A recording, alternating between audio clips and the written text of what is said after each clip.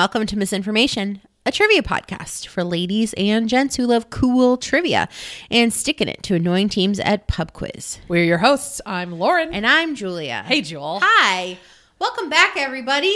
You heard last week's episode. You sure did. And you came back for this week's episode. Thank you. Thank you. And welcome. Now, as you know, we are currently waist deep in the trenches of Dictator December. Which I think, you know what? When I was coming up with the tune for that, I wanted it to be, because it was Guestember. You just wanted to sing the horn part. You know what? The horn part came later. It was an inspiration. And Mythology May. And I felt like we needed something like jazzier. Okay. Something that felt like a commercial. Like for like a local furniture ad. A local furniture ad. Yeah. So that's why we went There's went like a butterfly that flies across underneath the name. And then and then it lands at the end and then it becomes part of the logo. Yeah. I watch a lot of TV. So going on to our more World War II era dictators. Awful person number 2. Awful person number 2 of December. El Caudillo, Francisco Franco. I'm the bad guy. Duh. So Francisco Franco, in full, Francisco Paulino Hermenegildo Teodoro Franco Baamonde. What was the third name? The third name? I'm kidding. Teodoro Franco Baamonde. So I'm doing a lot of Spanish today, but forgive me for saying my Spanish in an Italian accent to all our Spanish listeners out there. Franco was born in the coastal city and naval center of El Ferrol in Galicia, which is in northwestern Spain, in 1892. His family life was not entirely happy, for Franco's father, an officer in the Spanish Naval Administrative Corps, was eccentric, wasteful, and somewhat of a degenerate. Was he also an alcoholic who beat his wife and kids? As a matter of fact, he was an alcoholic. Oh, great. So we're getting a little bit of a theme of the fathers of dictators. So men... Be kind. Be kind to your children, please, or else we're all screwed in a major way.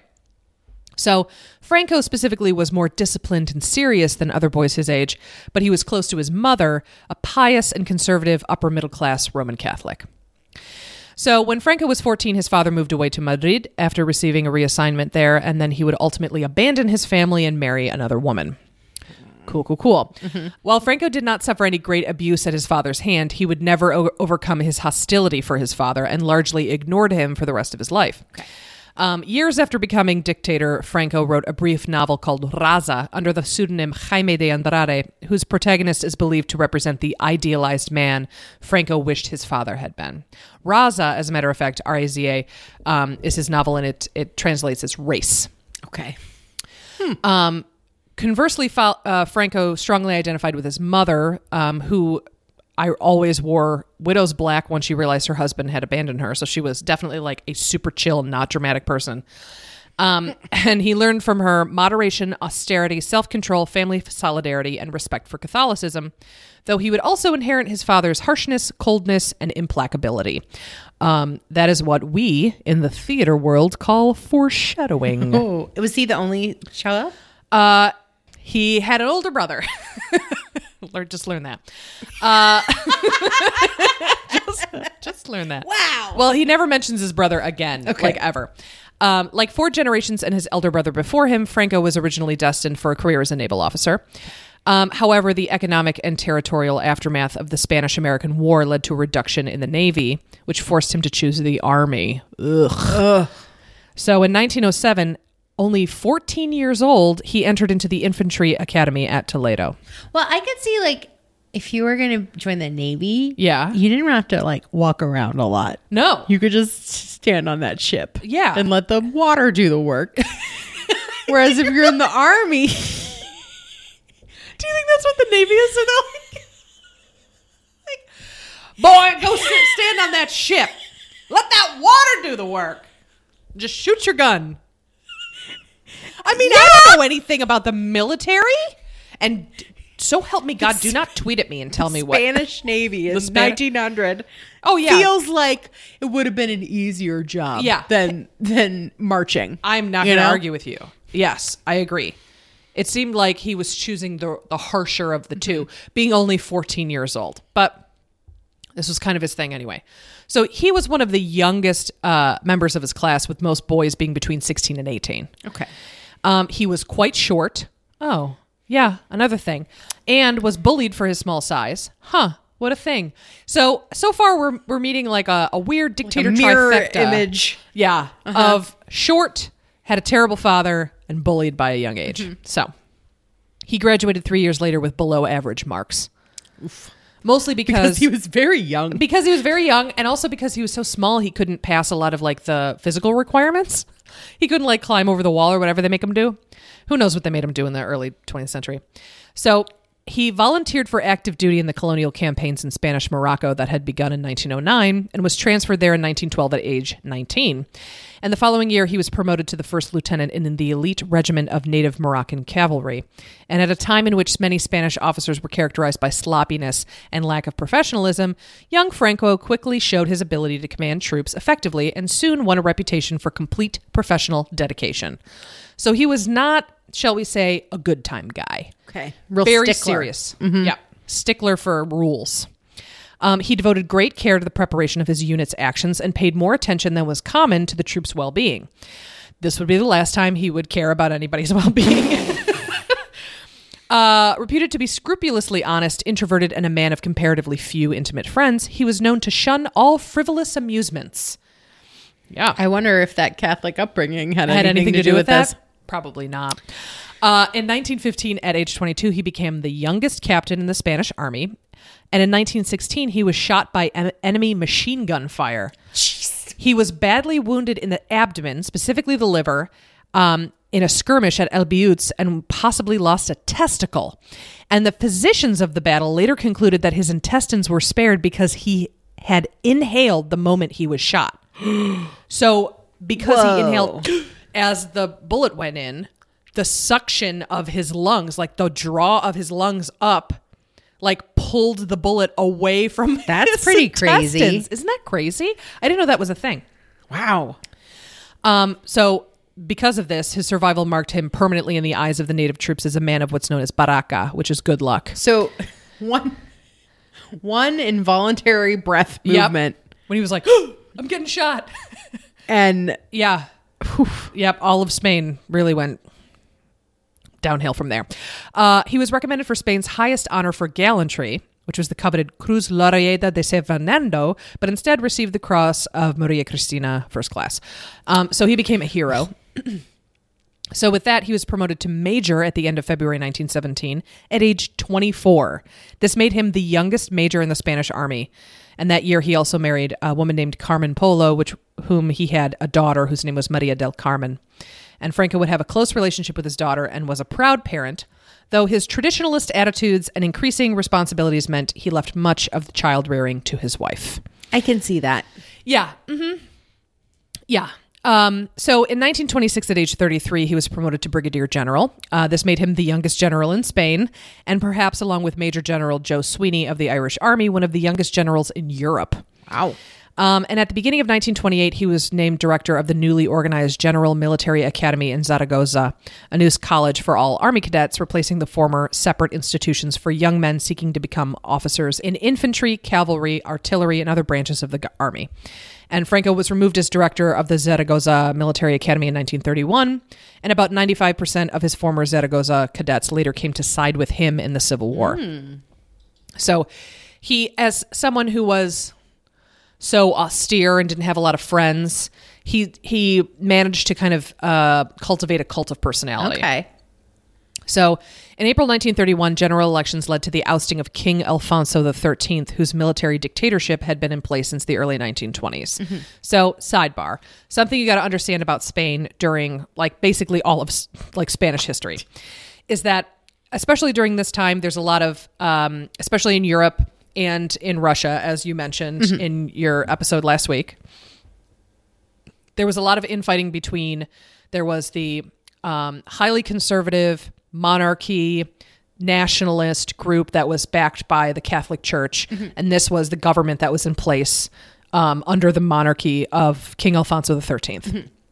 However, there was another like faction that was brewing that was sympathetic to the Bolsheviks, that was very communist leaning, very left, wanted to like tear down the influence of the Catholic Church and also get rid of the monarchy. They wanted more of a egalitarian state. So because Spain is not huge, there was a lot of back and forth during this time period of they would have elections and then the right would win, and then they would have elections again and then the left would win. And so it was like back and forth for a long time. And so nothing really happened. Nothing really happened, but like the factions kind of solidified and hardened in their differences, and that caused a lot of conflict. Interesting. Yes. I wonder if we could learn from something like that. You'd think, yeah. Who knows?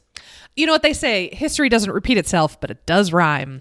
So, I never heard you that never heard before. that? No. Oh, it's very good. I didn't come up with it. It's something that's like real that someone said. Someone more important than I am. But anyway, so 31, they had general elections and they got rid of the monarchy.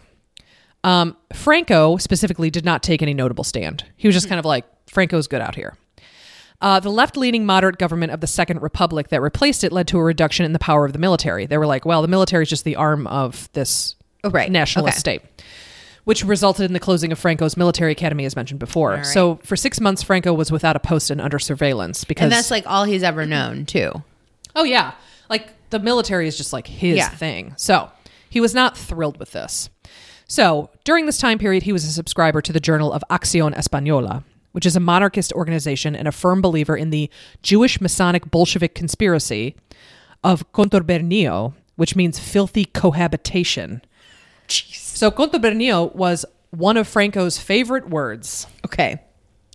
It's basically a conspiracy in which Jews, Freemasons, communists, and other leftists alike allegedly sought the destruction of Christian Europe with Spain as the principal target. Oh, wow. So it's this crazy conspiracy, and he was like, he ate it up, loved it so much. Because, you know, it like tickled the right parts of his like weird obsessions with these things. So, however, Spain, the country, was also racked by a deepening, often violent social and political unrest. And when new elections were held in 1933, the Second Republic, which was kind of the left-leaning government, was replaced by a more right-leaning government. So this happened again just a couple years later. So as a result, Franco returned to a position of power in which he wielded the following year into a ruthless suppression of the leftist revolt in northwest Spain. He said he was prepared to use, quote, troops against Spanish civilians as if they were a foreign enemy. Oh. Yeah. I am again seeing shades of Uncle Joe. Yeah, right? Here. Uncle Joe. Good old Uncle Joe. So Franco described the rebellion to a journalist in Oviedo as, quote, a frontier war and its fronts are socialism, communism, and whatever attacks civilization in order to replace it with barbarism. So, however, like the Second Republic before it, the new government could do little to quell the growing divide between left and right-leaning factions. And when elections that were held in February 1936 led to a shift in power to the left again, Spain slipped further into chaos. And for his part, Franco was once again marginalized with a new posting to the Canary Islands. So they sent him out.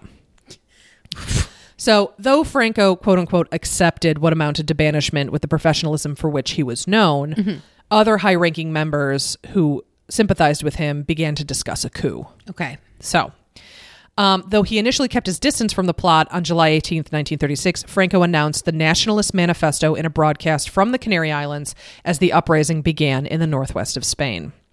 The next day, he flew to Morocco to take control of the troops, and shortly thereafter gained the support of both Nazi Germany and Fascist Italy. Yikes. Whose planes were used to shuttle Franco and his forces to Spain. You mentioned this very briefly in your description of where Stalin was and all of this. Establishing his base of operations in Sevilla the following month, Franco began his military campaign advancing north toward the seat of the Republican government in Madrid. And anticipating a swift victory on October 1st, 1936, the nationalist forces declared Franco head of the government and commander-in-chief of the armed forces. However, when the initial assault on Madrid was repelled, the military coup evolved into the protracted conflict known as the Spanish Civil War. Right. The Spanish Civil War has frequently been called the dress rehearsal for World War II. So it's like little World War II fought Just on European all soil. on Spain. Yeah. So over the next 3 years, the nationalist forces, led by Franco and backed by right-wing militias, the Catholic Church, Germany, and Italy, battled the left-wing Republicans who received aid from the Soviet Union and Stalin, as well as brigades of foreign volunteers. Though the Republicans were able to resist the national advance for a time with far superior military strength, Franco and his forces were able to systematically defeat them, eliminating their opposition region by region. So he just like went from Spanish region to Spanish region, just like crushing the Wiping out left. the own people of Spain. Yes, his own people of Spain. Yep. So on October 1st, 1936, in Burgos, Franco was publicly proclaimed as Generalissimo of the National Army and Jefe de Estado, which is head of state. So by the end of 1937, Franco had conquered the Basque lands and the Asturias and had also combined the fascist and monarchist political parties to form his Falange Española Tradicionalista while dissolving all others, also known as the Falange or Phalanx. Okay. So from here on, when I say Falange like that, in my beautiful so Spanish sexy. accent, that is his political party. Okay. In January 1939, the Republican stronghold of Barcelona fell to the nationalists. She's laughing at me. That's how you pronounce it in Impeccable Spain Spanish. pronunciations. Barcelona and also Ibiza, FYI. Barcelona fell to the nationalists, followed 2 months later by Madrid. And on April 1st, 1939, after receiving an unconditional surrender, Franco announced the end of the Spanish Civil War. Okay. He was like, it's done. I won. Everyone shut up. So sources vary, but many estimate the number of casualties resulting from the war as high as 500,000, with perhaps as many as 200,000 the result of executions perpetrated by Franco and his forces. So, on paper, Franco had more power than any Spanish leader before or since. Wow. Yeah. For the first 4 years after taking Madrid, he ruled almost exclusively by decree. The law of the head of state, passed in August 1939, permanently confided all government power to Franco. He was not required to even consult the cabinet for most legislation or decrees. So he could be like, I'm having a really rough morning. Yep. I can't believe that horse cut me off in traffic. Yep. Horses are illegal now. Yeah. And everyone's It like, is decided. okay, horse is illegal. Yeah. According to historians, Franco possessed far more day-to-day power than Hitler or Stalin possessed at their respective heights of their power. Yeah. So historians note that while Hitler and Stalin maintained rubber stamp parliaments, they had at least like the impression that there were other people involved. Yeah. This was not the case in Spain in the early years after the war, which is a situation that nominally made Franco's regime, quote, the most purely arbitrary in the world. Because it's just one guy making decisions. Any mention of failing out of Weatherman Academy? Oh, no. I think Franco just always wanted to be a power-hungry military leader. So that's good, I guess. Just like single-minded focus. Reach for the stars. Yeah, reach for the stars. And you too can be just like Francisco Franco. No, please don't. So for nearly 4 decades following the conflict, Franco, who became known as El Caudillo, which means the leader, but in like more direct translation means like tree trunk. So like the base, like the solid core of the country. He would rule Spain through a repressive dictatorship. Immediately following the war, military tribunals were held that led to tens of thousands more being executed or imprisoned. Franco also outlawed unions and all religions except for Catholicism, as well as banning the Catalan and Basque languages. And to enforce his power over Spain, he established a vast network of secret police, which seems to be every dictator's just You gotta do it. Yeah, accessory. Did he let people leave the country? He did at first before he became like he really like solidified his power. Okay. And I mean, we'll talk about it in a little bit, but after a while he kind of like relaxed a little bit, especially in like the 60s when like the world was much different than when he had. Oh my gosh, it's crazy. Crap. Yeah. Okay. So, although Franco had visions of restoring Spanish grandeur after the Civil War, in reality, he was the leader of an exhausted country still divided internally and impoverished by a long and costly war. So, the stability of his government was made more precarious by the outbreak of World War II only 5 months after he gained power. Yeah. So, despite his sympathy for the Axis powers' new order, Franco at first declared Spanish neutrality in the conflict. He was like, thanks for all your planes and stuff, but We're gonna stay over here on this peninsula. So his policy changed after the fall of France in June 1940 when he approached Hitler.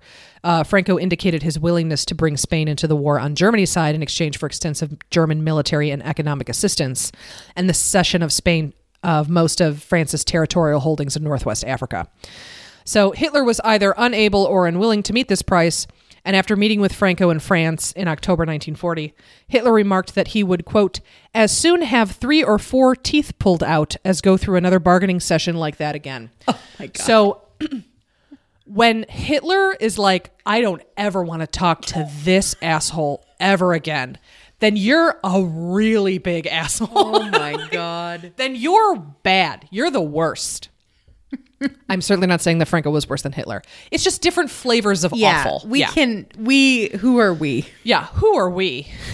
Nobody. So, Franco's government thenceforth remained relatively sympathetic to the Axis powers while carefully avoiding any direct diplomatic and military commitment to them. This would be beneficial to them to at least a certain degree at the end of the war, but we'll get into that. Let's talk a little bit about Jews in Francoist Spain. Oh, great. Yeah, let's talk about that. So, Spain provided visas for thousands of French Jews to transit Spain en route to Portugal to escape the Nazis. Mm-hmm. Spanish diplomats protected about 4,000 Jews living in Hungary, Romania, Bulgaria, Czechoslovakia, and Austria. At least some 20,000 to 30,000 Jews were allowed to pass through Spain in the first half of the war, and Jews who were not allowed to enter Spain, however, were sent to the Miranda de Ebro concentration camp or deported to France. Okay. So, in January 1943, after the German embassy in Spain told Spanish government that it had 2 months to remove its Jewish citizens from Western Europe, Spain severely limited visas and only 800 Jews were allowed to enter the country. After the war, Franco exaggerated his contribution in helping to save Jews in order to end Spain's isolation and to improve Spain's image in the world. After the war, the Spanish government tried to destroy all evidence of its cooperation with the Axis powers. In 2010, documents were discovered showing that on May 13, 1941, Franco ordered his provincial governors to compile a list of Jews while he negotiated an alliance with the Axis powers. Franco supplied Heinrich Himmler, architect of the Nazis' final solution, with a list of 6,000 Jews in Spain. After the war, Franco allowed many former Nazis, such as Otto Skorzeny and Leon Degrelle, and other former fascists, to flee to Spain. So he was like, see what I did? I let all these Jews leave and I helped them escape and stuff. Don't be mad at us. Yeah. But he definitely was like, hey guys, I've got this list and you should definitely come in here and take them. So archives. Yeah. Archives. Doing the Lord's work. So when the tide of war began to turn against the Axis powers in 1943, Franco once more declared Spain's neutrality. He was like, oh, still not. Nope.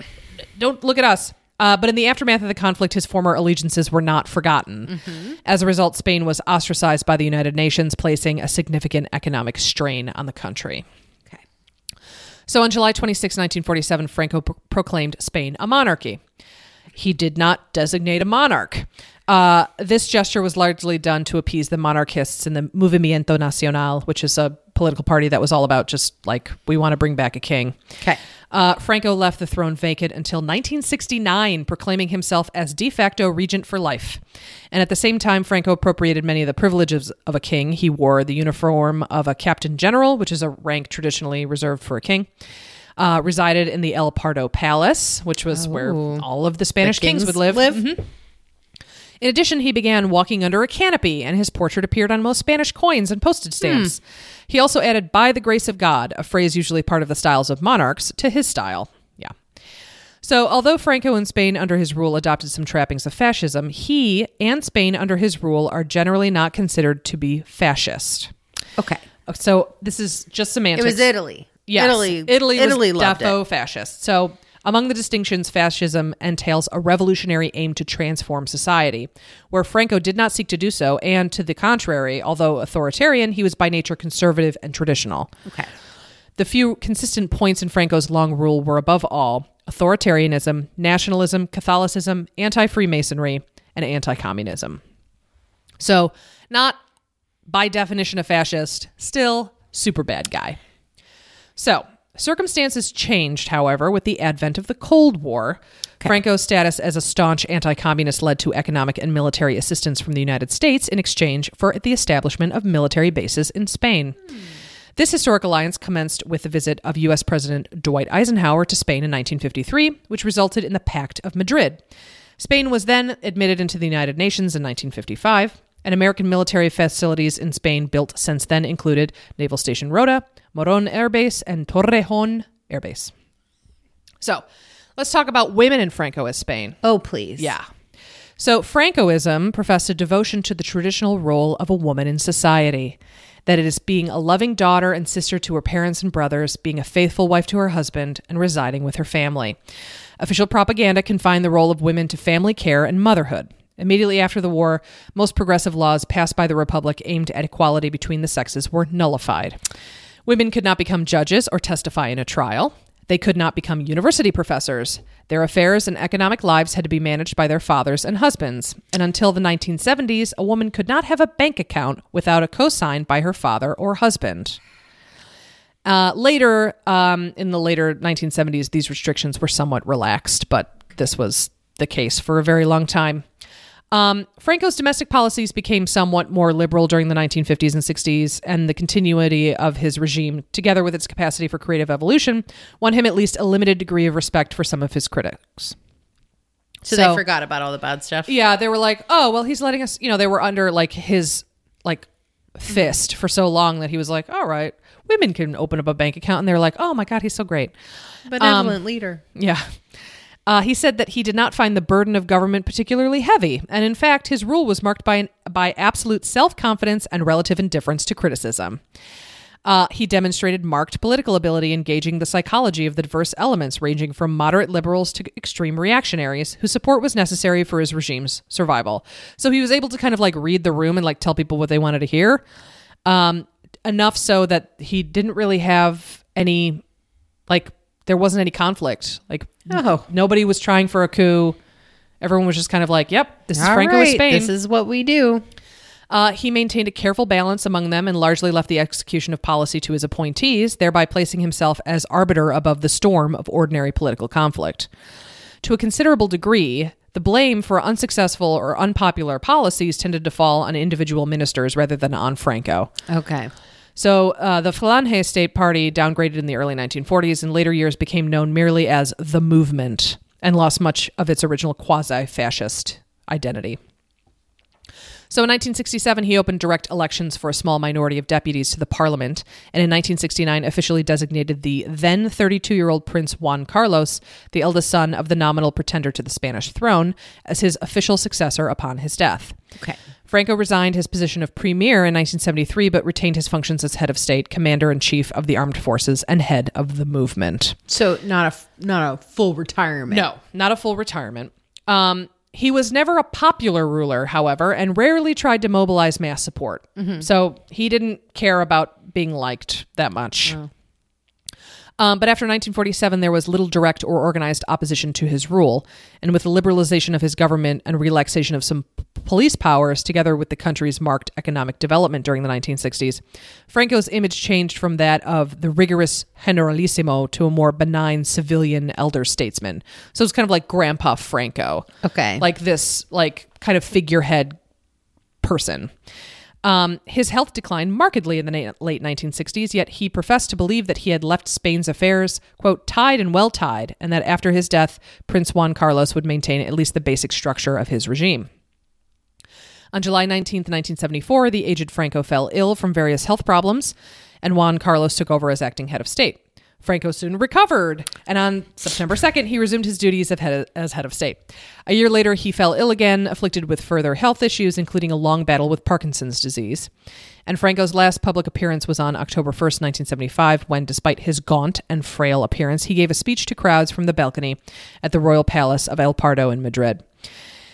On October 30th, 1975, he fell into a coma and was put on life support. And Franco's family agreed to disconnect the life support machines. Officially, he died a few minutes after midnight on November 20th, 1975, from heart failure at age 82.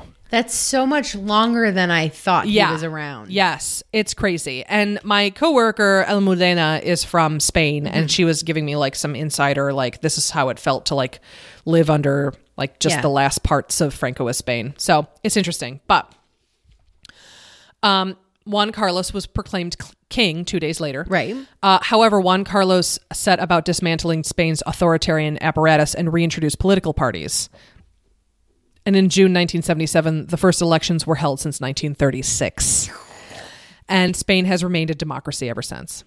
So, Franco's body was interred at Valle de los Caídos, which is a Valley of the Fallen, in a massive mausoleum, a colossal memorial built by the forced labor of political prisoners in order to honor the casualties of both sides of the Spanish Civil War.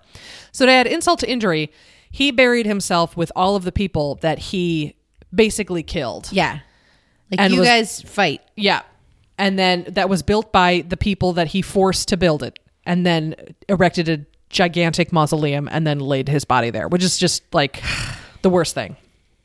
So the site was designated by the interim government, assured by Prince Juan Carlos and Prime Minister Carlos Arias Navarro, as the burial place for Franco. According to his family, Franco did not want to be buried in the valley, but in the Almudena Cathedral in Madrid. Wow. Yeah. Nevertheless, the family agreed to the interim government's request to bury him in the valley, and they have stood by the decision. Okay. This made Franco the only person interred in the valley who did not die during the Civil War. Oh my gosh. His funeral was attended by Prince Rainier III of Monaco and Chilean dictator General Augusto Pinochet, who revered Franco and modeled his leadership style on the Spanish leader. Yeah. Former U.S. President Richard Nixon called Franco, quote, a loyal friend and ally of the United States. Yeesh. Ooh. So, though some have chosen not to look closely at the years of Franco's ascension and rule, many Spanish citizens have continued to push for the exhumation of mass graves, with the UN calling for an investigation into the whereabouts of those who went missing during the years of the conflict as well. Mm-hmm. Archaeologists have tried for some time to locate the remains of poet-playwright Federico Garcia Lorca, who was executed by Granada-based right-wing forces in 1936. They can't find his body. So on May 11th, 2017, the Congress of Deputies approved by 198-1 with 140 abstentions, a motion driven by the Socialist Workers' Party ordering the government to exhume Franco's remains. Ooh. On August 24th, 2018, the government of Prime Minister Pedro Sanchez approved legal amendments to the historical memory law, stating that only those who died during the Civil War would be buried at the Valle de los Caídos, resulting in plans to exhume Franco's remains for reburial elsewhere. Deputy Prime Minister Carmen Calvo Boyato states that having Franco buried at the monument, quote, shows a lack of respect for the victims buried there. The government gave Franco's family a 15-day deadline to decide Franco's final resting place, or else a dignified place would be chosen by the government. Franco's family, as you could imagine, opposed the exhumation and attempted to prevent it by making appeals to the government court. The family expressed its wish that Franco's remains be reinterred with full military honors at the Almudena Cathedral in the center of Madrid, the burial place he had originally wanted. But the demand was rejected by the Spanish government, which issued another 15-day deadline to choose another site. Because the family refused to choose another location, the Spanish government ultimately chose to rebury Franco at the Mingo Rubio Cemetery in El Pardo, where his wife Carmen Polo and a number of Francoist officials are buried. And after many legal delays, on October 24th, 2019, which is like less than a month ago, less than a month ago when we're recording it now, his remains were moved to his wife's mausoleum, which is located in the Mingo Rubio Cemetery, and buried in a private ceremony. So maybe if his wife hadn't been buried in that cemetery, the government just would have been like, are there some woods somewhere? Yeah, like, can we just dump these bones somewhere? But apparently this was going on, like, since the day he died, people were like, why are you burying him in the Valle de los Caídos? Yeah. Like, this is insane. And especially since a lot of the bodies that are interred there are it's just like a pile of bodies. Right. Like, there's no place. There's no graves. There's no grave markers. Nothing. Yeah. Exactly. So it's just like, why would you bury this man on top of all of these people who he basically murdered? Oh my God. So in Spain, what like a power move. I know, right? He's such a dick. In death, too. Yeah, in death. So in Spain and abroad, the legacy of Franco remains controversial. The longevity of Franco's rule, his suppression of opposition, and the effective propaganda sustained through the years have made a detached evaluation difficult. For almost 40 years, Spaniards, and particularly children at school, were told that divine providence had sent Franco to save Spain from chaos, atheism, and poverty. So, a highly controversial figure within Spain, Franco is seen as a divisive leader. Supporters credit him for keeping Spain neutral and uninvaded in World War II, which, debatable. They emphasize his strong anti-communist and nationalist views, economic policies, and opposition to socialism as major factors in Spain's post-war economic success and later international integration. Abroad, he had support from Winston Churchill and many American Catholics, but was strongly opposed by Roosevelt and ya boy, Harry S. Truman and his administration.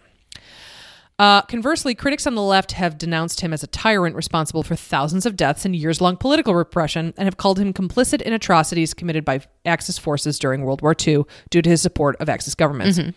When he died in 1975, the major parties of the left and the right agreed to follow the, quote, Pact of Forgetting in order to secure the transition to democracy. They agreed to not have any investigations or prosecutions dealing with the Civil War or Franco. The agreement effectively lapsed after 2000, the year the Association for the Recovery of Historical Memory was founded and the public debate started. In 2006, a poll indicated that almost 2/3 of Spaniards favor a fresh investigation into the war. So when I talked to Almudena about this, she said, Franco is Spain. Spain in general is a very unique situation because a lot of dictators around the world either are like... they're destroyed by a war. Yeah. There's a coup and someone else rises to power. You know, there's always like an end. Someone like, poisons them. Someone poisons them, something like that. There's always an end to it. But Franco just died. And then all of the people that were his political allies, he just like inserted them into government and then they just kept it going. And just because they let democracy happen again, they just kind of were all like, all right, let's just agree that this happened and we're not going to talk about it. And like, let's just move forward because we're okay in the world now and we don't have to worry about another war. Like, let's just forget about it. Wow. So there's still a lot of unresolved tension.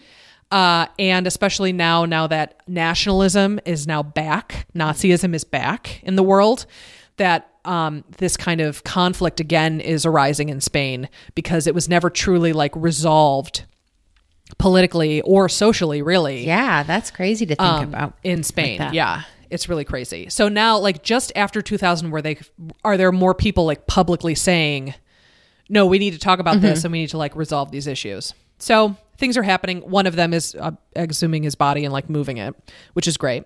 However, the accumulated wealth of Franco's family, including much real estate inherited from Franco because his family was fairly wealthy, and its provenance, have also become matters of public discussion. Estimates of the family's wealth have ranged from 350 million to 600 million euros. And while Franco was dying, the Francoist government voted a large public pension for his wife Carmen Polo, which in the later democratic governments kept paying.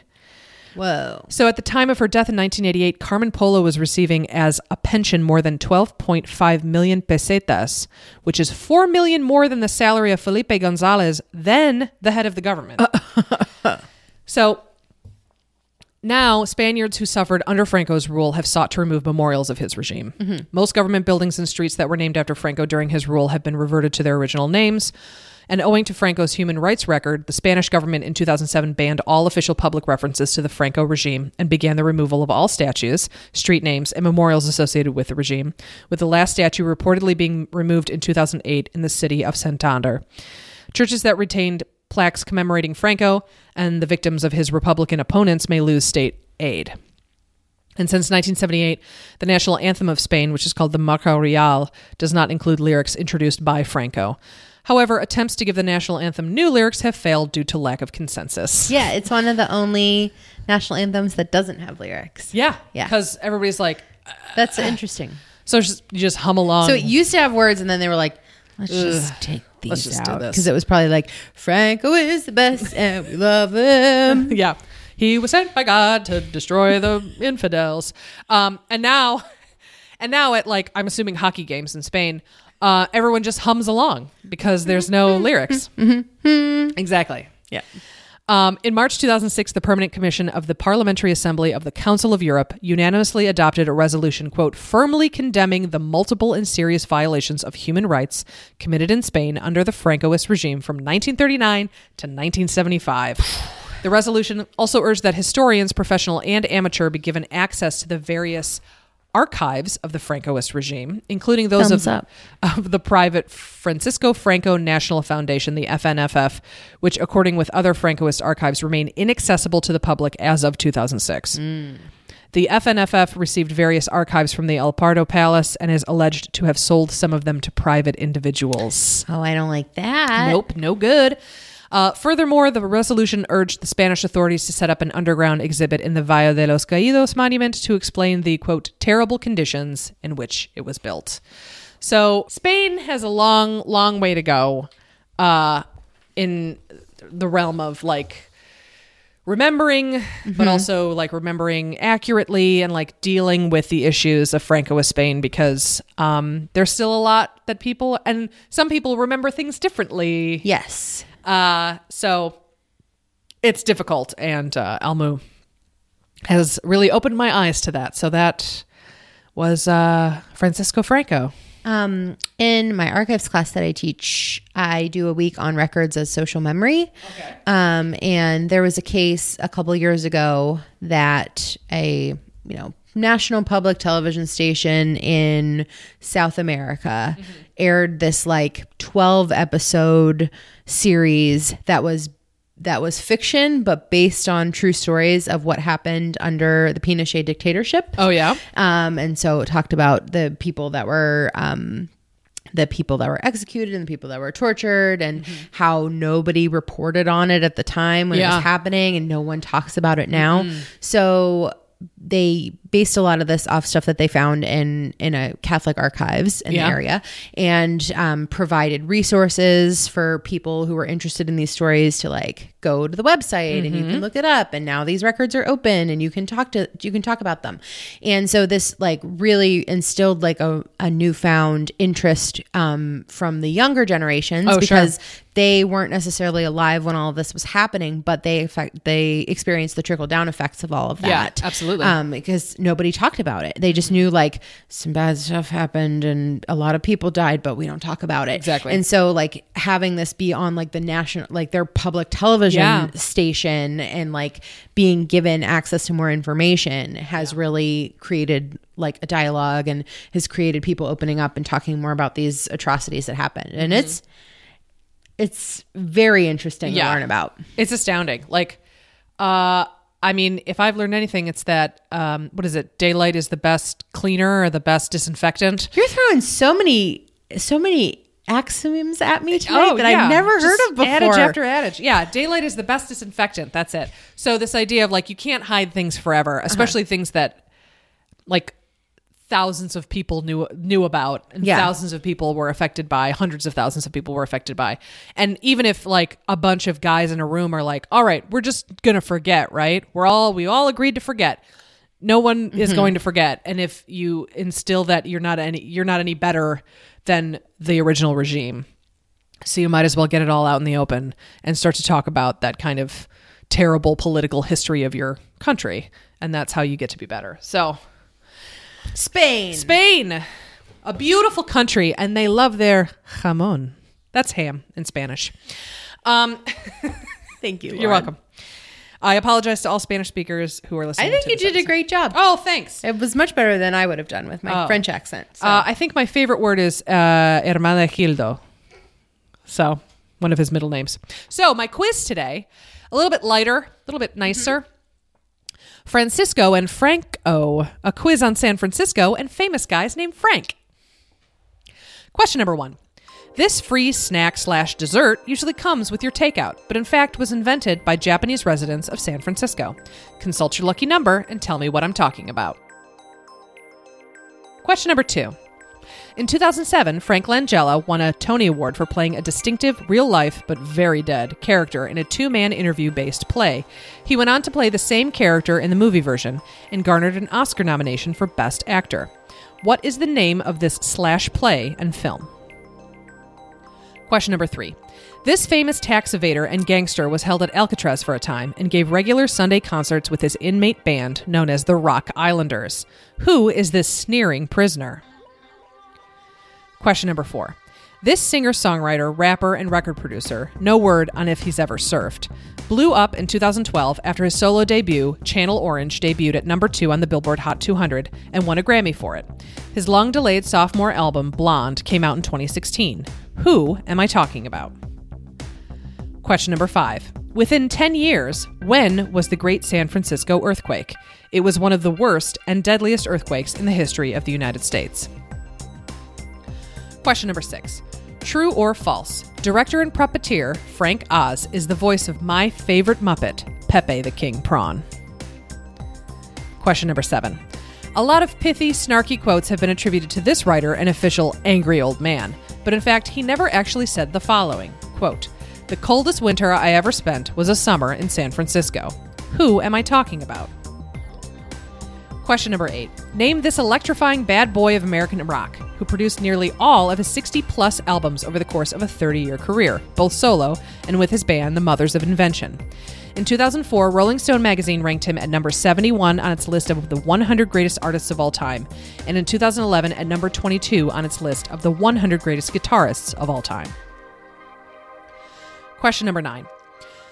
San Francisco has long had an LGBTQ plus friendly history. It was home for the first lesbian rights organization in the United States, Daughters of Bilitis, and the first openly gay man to be elected to public office in California, Harvey Milk. It also has one of the first and most famous gay neighborhoods in the U.S., which Fidel is probably mad about. What is the name of this symbolic gayborhood? And finally, question number 10. I'm going to name 4 famous songs, and you're going to tell me if Frank Sinatra made them famous or not. Number 1, Fly Me to the Moon. Number 2, Volare. Number 3, My Way. And number 4, I Left My Heart in San Francisco. We'll give you a minute to think about it. We'll be right back with your answers. San Francisco, open your doors and gates. You let nobody wait outside your door. San Francisco, here is your wandering one, saying I wonder no more. Other places only make me love you best. Tell me you're the one, all going west. San Francisco, I'm coming home again, never to roam again, never to roam again. San Francisco, right when I arrive, I really come alive, and you will laugh to see me perpendicular, hanging on a cable car. San Francisco. This is wonderful. Oh, thank you. I was very proud of this. Steve helped me with the he likes to do the breakout of the name. Oh, okay. Yeah, and the 2 kinds. He likes to tell you what you're going to write the quiz Yes, about. exactly. Yeah. It's his favorite thing. All right. Question number 1. This free snack/dessert usually comes with your takeout, but in fact was invented by Japanese residents of San Francisco. Consult your lucky number and tell me what I'm talking about. It's a fortune cookie. It is a fortune cookie. The exact origin of the fortune cookie is unclear, though various immigrant groups in California claim to have popularized them in the early 20th century. They most likely originated from cookies made by Japanese immigrants to the United States in the late 19th or early 20th century. The Japanese version did not have the Chinese lucky numbers, as you could imagine, and was often eaten with tea. Do you remember on the Great British Bake Off when the contestants had to make fortune cookies as a technical? Yes. And they were like, I don't know what this is supposed to look like. Fold them while they were hot and Over rest a them over the glass. edge of a glass. It was so They were like, stupid. why would I make this? But it was just very funny because it's like they had never seen it before or something. And all Americans that were pirating the episode were like, what do you mean? It was probably the same episode where they were like, chocolate and peanut butter. That's Why would anybody ever disgusting. put that together? And then Steve and I scream at the television. We won World War II for you. Sorry, England. We don't mean that. But seriously, chocolate and peanut butter, it's the best combo. Okay. Question number 2. In 2007, Frank Langella won a Tony Award for playing a distinctive, real-life but very dead character in a 2-man interview-based play. He went on to play the same character in the movie version and garnered an Oscar nomination. What is the name of this /play and film? I'm glad you didn't ask me which character he played. It was Frost Nixon. Yes. Just as an FYI, Frank Langella played Nixon. And Michael Sheen played broadcaster David Frost. Oh, yeah. Okay. And they played the same characters in both the play and the movie versions. And it's very good. Michael Sheen has the best like pained smile face. Like, yeah. But it's a great movie. I highly recommend. Okay. Question number 3. This famous tax evader and gangster was held at Alcatraz for a time and gave regular Sunday concerts with his inmate band known as the Rock Islanders. Who is this sneering prisoner? Al Capone? It is Al Capone. He had a band? Yes, he played the banjo. Yeah. The Rock Islanders? The Rock Islanders, yeah. Oh my gosh. I mean, prison's boring. He was there from 1934 to 1939 and was transferred to Terminal Island in Los Angeles because his syphilis had gotten so bad. Well, make sure to check out our episode 53, Heading to the Big House, for more on Alcatraz. Question number 4. This singer, songwriter, rapper, and record producer, no word on if he's ever surfed, blew up in 2012 after his solo debut, Channel Orange, debuted at number 2 on the Billboard Hot 200 and won a Grammy for it. His long-delayed sophomore album, Blonde, came out in 2016. Who am I talking about? that's Frank Ocean. It is Frank Ocean. Little information about Frank Ocean. He came out as bisexual before Channel Orange came out, saying, quote, "I don't know what happens now, and that's all right. I don't have any secrets I need kept anymore. I feel like a free man." Numerous celebrities publicly voiced their support for Ocean following his announcement, including Beyonce and Jay-Z, of course. Members of the hip-hop industry generally responded positively to the announcement, and Russell Simmons wrote a congratulatory article in Global Grind saying, quote, "Today is a big day for hip-hop. It is a day that will define who we really are. How compassionate will we be? How loving can we be? How inclusive are we? Your decision to go public about your sexual orientation gives hope and light to so many young people still living in fear," which is lovely. That's nice. The name Frank Ocean is not his real name. Mm-hmm. It's reportedly inspired by Ocean's 11. So there you go. I love it. Yeah. Question number 5. Within 10 years, when was the Great San Francisco earthquake? It was one of the worst and deadliest earthquakes in the history of the United States. 1908. Excellent. It's 1906. Okay. Good job. It struck the coast of Northern California at 5:12 a.m. on Wednesday, April 18th, with an estimated moment magnitude of 7.9. High-intensity shaking was felt from Eureka on the north coast to the Salinas Valley, an agricultural region to the south of San Francisco Bay Area. Devastating fires soon broke out in the city and lasted for several days, and as a result, up to 3,000 people died, and over 80% of the city of San Francisco was destroyed. Yeah.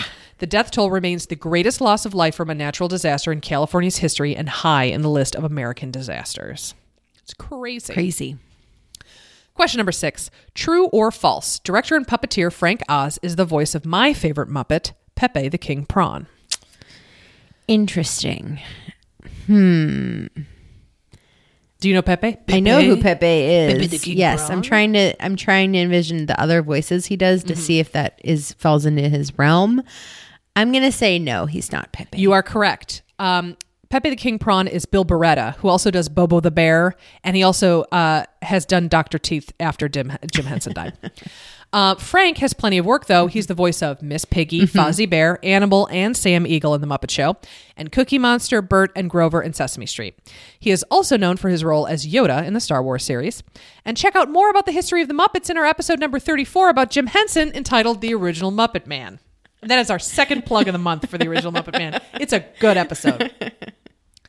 Question number 7. A lot of pithy, snarky quotes have been attributed to this writer, an official angry old man. But in fact, he never actually said the following. Quote, "The coldest winter I ever spent was a summer in San Francisco." Who am I talking about? Is it Mark Twain? It is Mark Twain. Listen for more about our fave cranky bastard in our episode number 41 entitled Angry Old Man. You know, that's how I got to it. Because I was like, who else could we be plugging that's an angry old man? Exactly. Crotchety. For sure. Crotchety. Question number 8. Name this electrifying bad boy of American rock who produced nearly all of his 60-plus albums over the course of a 30-year career, both solo and with his band, the Mothers of Invention. In 2004, Rolling Stone ranked him at number 71 on its list of 100 greatest artists of all time, and in 2011 at number 22 on its list of 100 greatest guitarists of all time. Is there any chance that it's Frank Zappa? It is Frank Zappa. Thank God, because I couldn't name anybody else that's a musician. Yeah, whose first name is Frank? Yeah. Yeah, me neither. That's why there aren't any others on this list. He was a multi-instrumentalist musician, composer, and band leader. His work is characterized by, quote, nonconformity, freeform improvisation, sound experiments, musical virtuosity, and satire of American culture. Zappa composed alternately rock, pop, jazz fusion, orchestral, and musique concrète works. And he died in 1993 of prostate cancer, which is so preventable now. Gentlemen, please check your prostates often and frequently, especially after 40. You do that yourself? No, I mean, you can't. I don't know. I don't have one. We're not doctors. No, we're not doctors, but have a medical professional check your prostate. And it's only uncomfortable for a moment. Better to keep you alive. Question number 9. San Francisco has had a LGBTQ plus friendly history. It was home to the first lesbian rights organization in the United States called the Daughters of Bilitis, and the first openly gay man to be elected to public office in California, Harvey Milk. It also has one of the first and most famous gay neighborhoods in the U.S., which Fidel is probably mad about. What is the name of this symbolic gayborhood? It's the Castro. It is the Castro. So the Castro, it's mostly concentrated in the business district that is located on Castro Street from Market Street to 19th Street. Castro Street was named for Jose Castro, who died in 1860, who was a California leader of Mexican opposition to U.S. rule in California in the 19th century. And finally, question number 10. I'm going to name 4 famous songs, and you're going to tell me if Frank Sinatra made them famous or not. Okay. Number 1, Fly Me to the Moon. Yes, that's Frank Sinatra. Yes, that's Frank Sinatra. Number 2, Volare. No, that's Dean Martin. That is Dean Martin. Number 3, My Way. Yes, that's Frank Sinatra. That's him, but Paul Anka wrote it. And number 4, I Left My Heart in San Francisco. That's Tony Bennett. That is the beautiful and talented Tony Bennett, who is also a very prolific painter. Oh. He has painted Lady Gaga nude. I believe it. Yeah. I mean, they were friends, right? Yeah, they're good friends. They recorded a whole jazz album together. Right. It was beautiful. They went on tour. And then He's still alive? Oh, yeah. He's still alive. Tony Bennett's doing great. Another one that needs to be kept protected. Keep Tony Bennett alive, everybody. So, yeah, that was awesome. Some Spain and some San Francisco and some Franks. Great. I like this trend of let's turn keep the quiz around. Really tough topic. Fun quiz. Yay! So, remember that you can find us wherever you listen to podcasts, and please rate, review, and subscribe. Please tell a friend. Yeah, we really appreciate it. So that's it for us. Bet you're excited for next week. Oh, yeah. Get ready. Thanks so much for listening, guys. We'll catch you next time. Bye.